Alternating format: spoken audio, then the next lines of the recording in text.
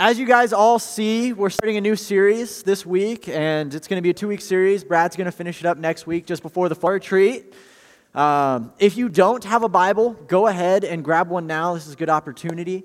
As many of you know, I wasn't here last week, so I haven't seen many of you since October. It's been a month. I was gone, actually, on a family trip.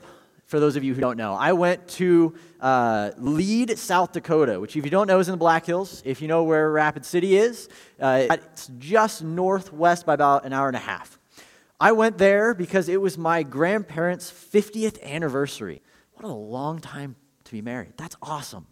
And we went to celebrate and just hang out with them. My granddad loves to fish. And so I went up there with me, my mom, and I think there's a photo. Me, my mom, who's in the back right in the black sweatshirt, my aunt, who's in the photo in the middle, my 3 cousins, which are down below, my grandma, and my granddad. This was a photo that I took when we went on a hike, awesome hike that we got to do. It was Mount Harney is what it used to be called. Now it's called Black Elk Peak, tallest mountain in South Dakota, and it was an awesome trip. During the trip, though, my 3 cousins in the middle, the one in the back's Helena, the one in the middle is Monica, and one in the front is Marius. I wish I had a better close-up photo, but I don't. They constantly could not stop fighting over who I got to spend time with during the trip. Don't get me wrong. This is a fun thing to some extent, right? My cousins absolutely love and want me to spend time with them, and it was a blast.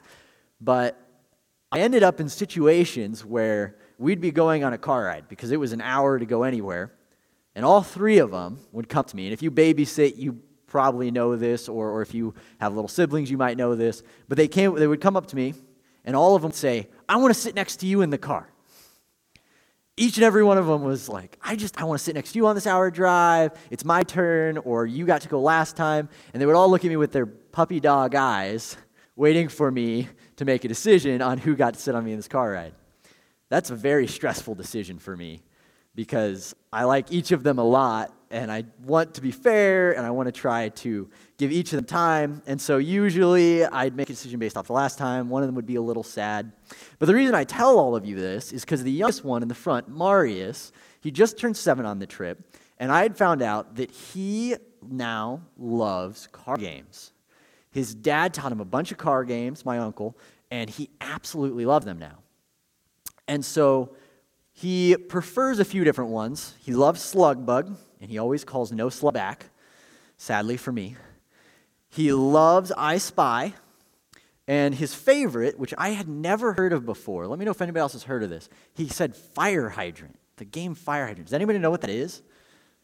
No one? Okay, so I'm glad it wasn't just me. This is his favorite game to play in the car. As we're driving around from town to town, each person gets a side of the car.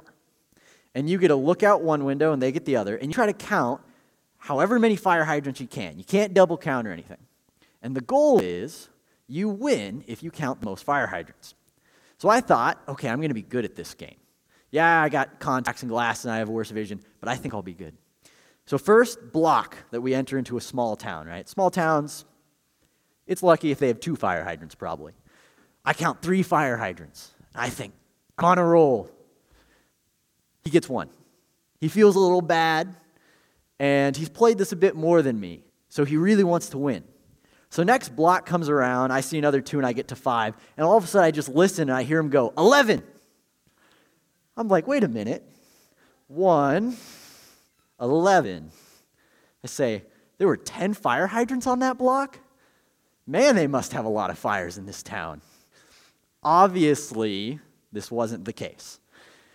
My little cousin, who's 7 years old, like most little kids, really wanted to win, and he wanted to impress his cousin and have fun with him. But he wanted to win so much that rather than play fairly, he figured he could trick me into thinking that he had jumped to 11. And he was smart because he knew I was looking out the other window. He knew I wasn't looking over at his window, and he thought, he won't know. There's no way he'll know. Obviously not the case. I immediately turned to him and said, you didn't count 11, did you? He looks at me and he says, yes, I did. Trying to convince me as much as he can. And so I turned to him and I say, Marius, if you didn't count 11, 10 on that block, you're lying, right? And he looks at me and says, I'm not lying. I counted 10. He tried as hard as he could to convince me of this. And I sat there and I said, what a crafty little kid, right? Who was like this as a kid? I was. I know I was. I had an older brother. He was always better at all the games. And it seemed like the only way I could win was by telling some small little lie, some crafty little cheat to get on top. And so we can probably all relate to this at some point, whether we admit it or not. We've probably told some small lie, whether to friends, family, or to ourselves. And this is the idea that we're going to be talking about in this series called Playing with Fire. And so, even though he was a 7-year-old child, it still hurt me when he lied to me, because I was really looking forward to this drive with him, and I was looking forward to being able to play this game with him.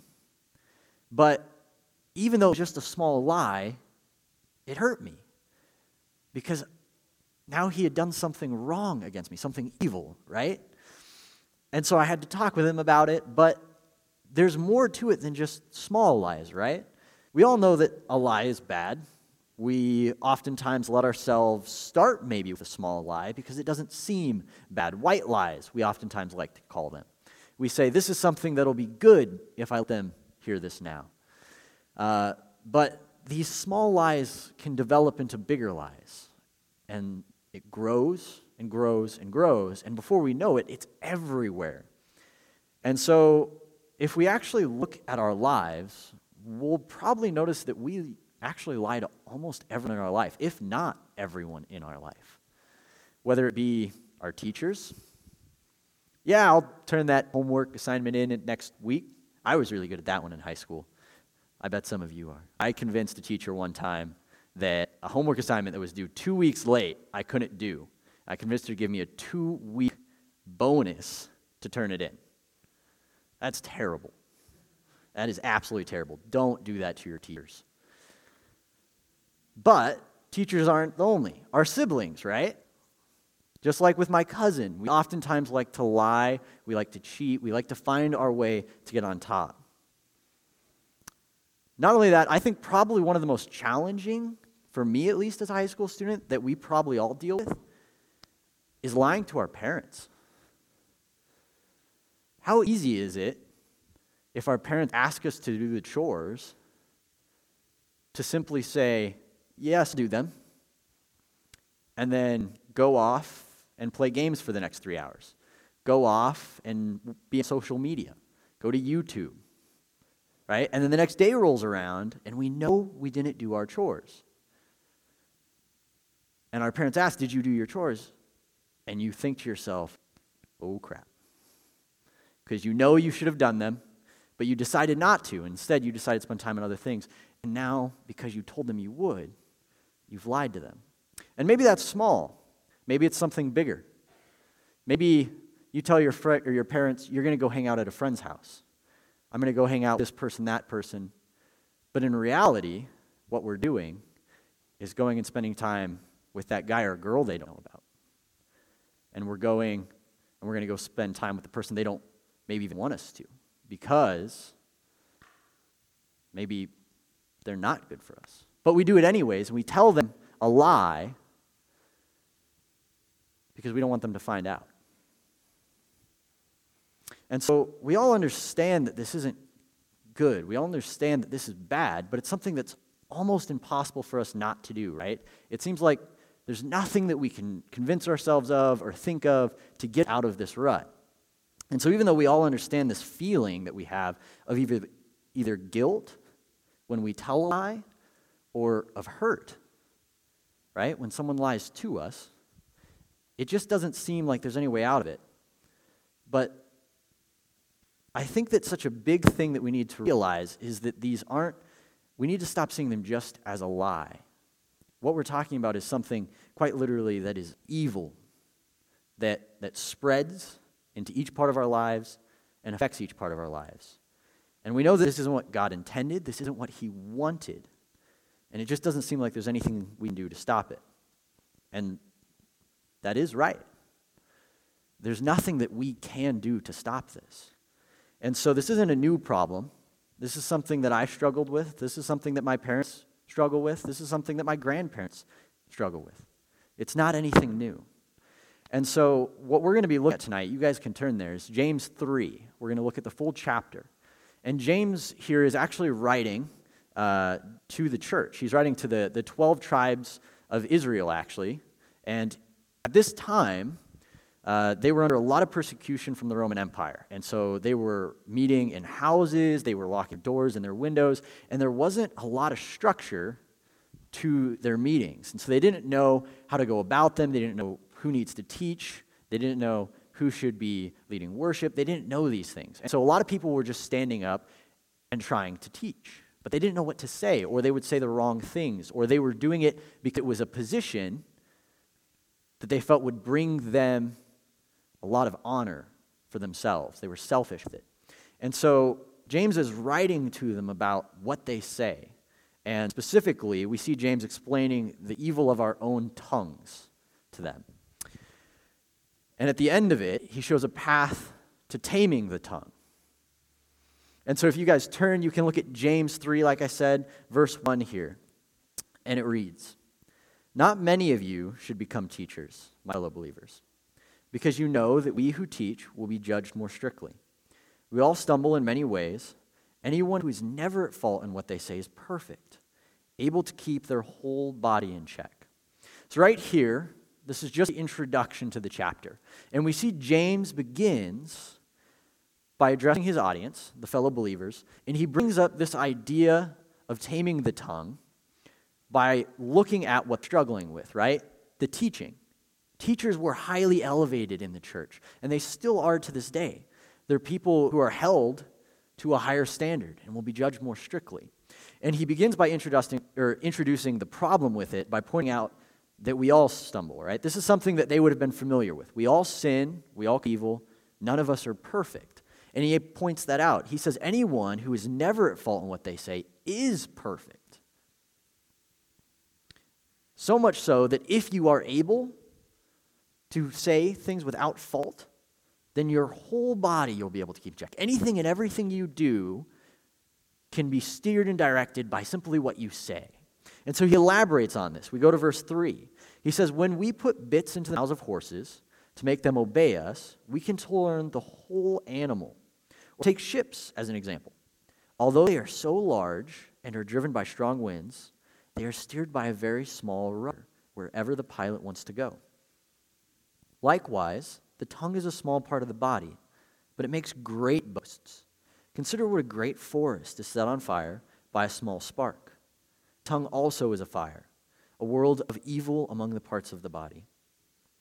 It corrupts the whole body, sets the whole course of one's life on fire, and is itself set on fire by hell. All kinds of animals, birds, reptiles, and sea creatures are being tamed and have been tamed by mankind. But no human being can tame the tongue. It is a restless evil, full of deadly poison." Here, James points out the main problem that he's bringing up to them, that they're going to face. And he says specifically that the tongue is what controls much of our lives, to the point that he uses a couple analogies. The first being a bit in a horse's mouth. If any of you have worked with horses at all before, you know that that is one of the most important pieces of equipment because it's what allows you to actually ride the horse and allows you to control where they go and the direction they follow. So, he says, is the tongue. The tongue is what steers your life. And that's why if you can tame it, then it will allow the rest of what you do with your body to follow.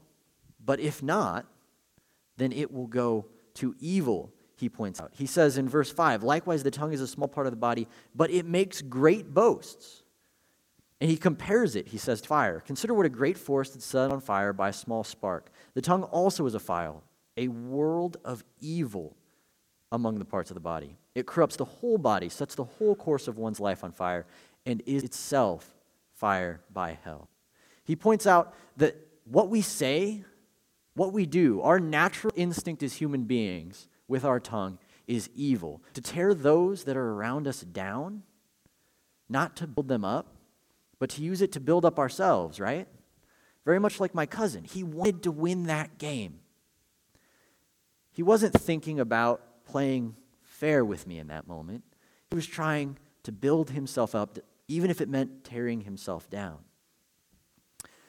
And then he also describes that it's not just a small thing that he's talking about. He compares it to evil. He says that it's the same as it's set on fire by hell itself. He doesn't want this to seem like a small matter that we should just ignore. He points out that it does affect everything, every aspect of our life. And so as he concludes this section here, he goes to verse 9, and it says, "With the tongue we praise our Lord and Father, and with it we curse human beings who have been made in God's likeness. Out of the same mouth come praise and cursing. My brothers and sisters, this should not be. Can both fresh water and salt water flow from the same spring? My brothers and sisters, can a fig tree bear olives or a grapevine bear figs? Neither can a salt spring produce fresh water." James here is bringing a conclusion to what he's speaking of on tongues, about how they're evil, by pointing out the problem of their evil. He goes to God with it, right? He says, with our tongues, like what we just did, we praise God. We worship God. We come to church every single Sunday. We hear from Jeff, we hear from Tim, and we love to get all of this information and knowledge. Yet, when we leave church, when we go home, we oftentimes find ourselves doing the opposite, right? We'll lie to others. We'll tear them down. We curse them. And as James says, these are people made in God's likeness, people who God loves. This is not what he wants from us as his followers. And he uses a couple analogies to explain. He says, can both fresh water and salt water flow from the same spring? My brothers and sisters, can a fig tree bear olives or a grapevine bear figs? Neither can a salt spring produce fresh water. He's pointing out that you cannot have both. So then what can we do? There has to be a solution, right? There has to be an answer. So far, we've seen James tell us it's impossible. There's nothing that we can do to tame the tongue.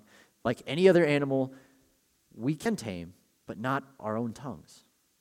And so there's a transition that he goes into here, and he transitions from his problem to the solution. And in the next section, it's titled The Two Kinds of Wisdom. And this is important because he makes a contrast between wisdom that is evil and good wisdom. And he contrasts between the wisdom of earth and the wisdom from heaven, from above. And so it reads in verse 13, the first, and it says, "Who is wise and understanding among you? Let them show it by their good life, by deeds done in the humility that comes from wisdom. But if you harbor bitter envy and selfish ambition in your hearts, do not boast about it or deny the truth. Such wisdom does not come down from heaven, but is earthly, unspiritual, demonic. For where you have envy and selfish ambition, there you find disorder and every evil practice." So he points out the problem that persists in us. He says, what we know, what we speak of, is earthly. It's unspiritual. It's evil. And all we're using it for, as he says, is to boast, to deny truth. We tear people down with this. And so he goes on and he shows another type of wisdom. In verse 17 he says, "But the wisdom that comes from heaven is first of all pure, then peace-loving, considerate, submissive, full of mercy and good fruit, impartial and sincere. Peacemakers who sow in peace reap a harvest of righteousness." He concludes with these two wisdoms at the end of the chapter because it brings the solution here. There is nothing that I can do to tame my tongue. There is nothing that any of us ourselves as humans can do. But with God, with his wisdom to guide what we do, what we say, what we do and we say doesn't have to be evil anymore. It doesn't have to tear people down. It's not going to be a lie if we give it to him. Instead, what it shows is it's pure. It's peace-loving, considerate, submissive, full of mercy and good fruit, impartial and sincere. When we give that to God, when we say, I can't control my tongue, I can't control what I do or I say because I am evil, I am sinful, and we say, Lord, I want you to guide what I do, what I say, then it is for good. Then it is godly. And so there are three things that you need to take away from this. Three things that are unbelievably important in this. The first is recognize. First, we need to recognize this in our own lives. We need to recognize it's evil. See how it affects every aspect, how it spreads and grows like a wildfire. It's not something small, but big. Whether it's your friends, your parents, your teachers, it will grow and grow and grow, and it can ruin those relationships. And we have to recognize that there's nothing that we can do, that there's nothing that we're able to do and stop. And from there, that leads us to the second. You need to repent. See this in your own life, and don't just ignore it. Take that before God. Lay it at his feet and say, Lord, please give me your wisdom. Please control and guide my tongue, because I cannot do it. From there, we then also need to go to those in our lives that we have hurt. We need to go to our parents. You need to go to your friends. You need to go to your siblings, your teachers. And you need to apologize to them. You need to repent to them. And third, you need to ask. You need to ask God to give you wisdom, to help control. Ask him for the wisdom from heaven. Ask him to control your tongue, because we cannot do it. But if we're not careful, we'll end up telling ourselves that we can. Oftentimes, that's one of the easiest things that we do is we tell ourselves, I can do this. I don't need help. But it's one of the biggest lies that our tongue tells us. There is nothing that we can do about it. And so we all need to recognize the evil in our own lives with this, lay it before God, and ask him to take control. Because otherwise, it's just going to spread like a fire.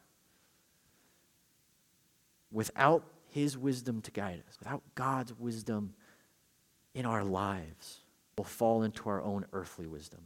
And so as we go to small groups tonight, I want us to think about where we are with this in our own lives.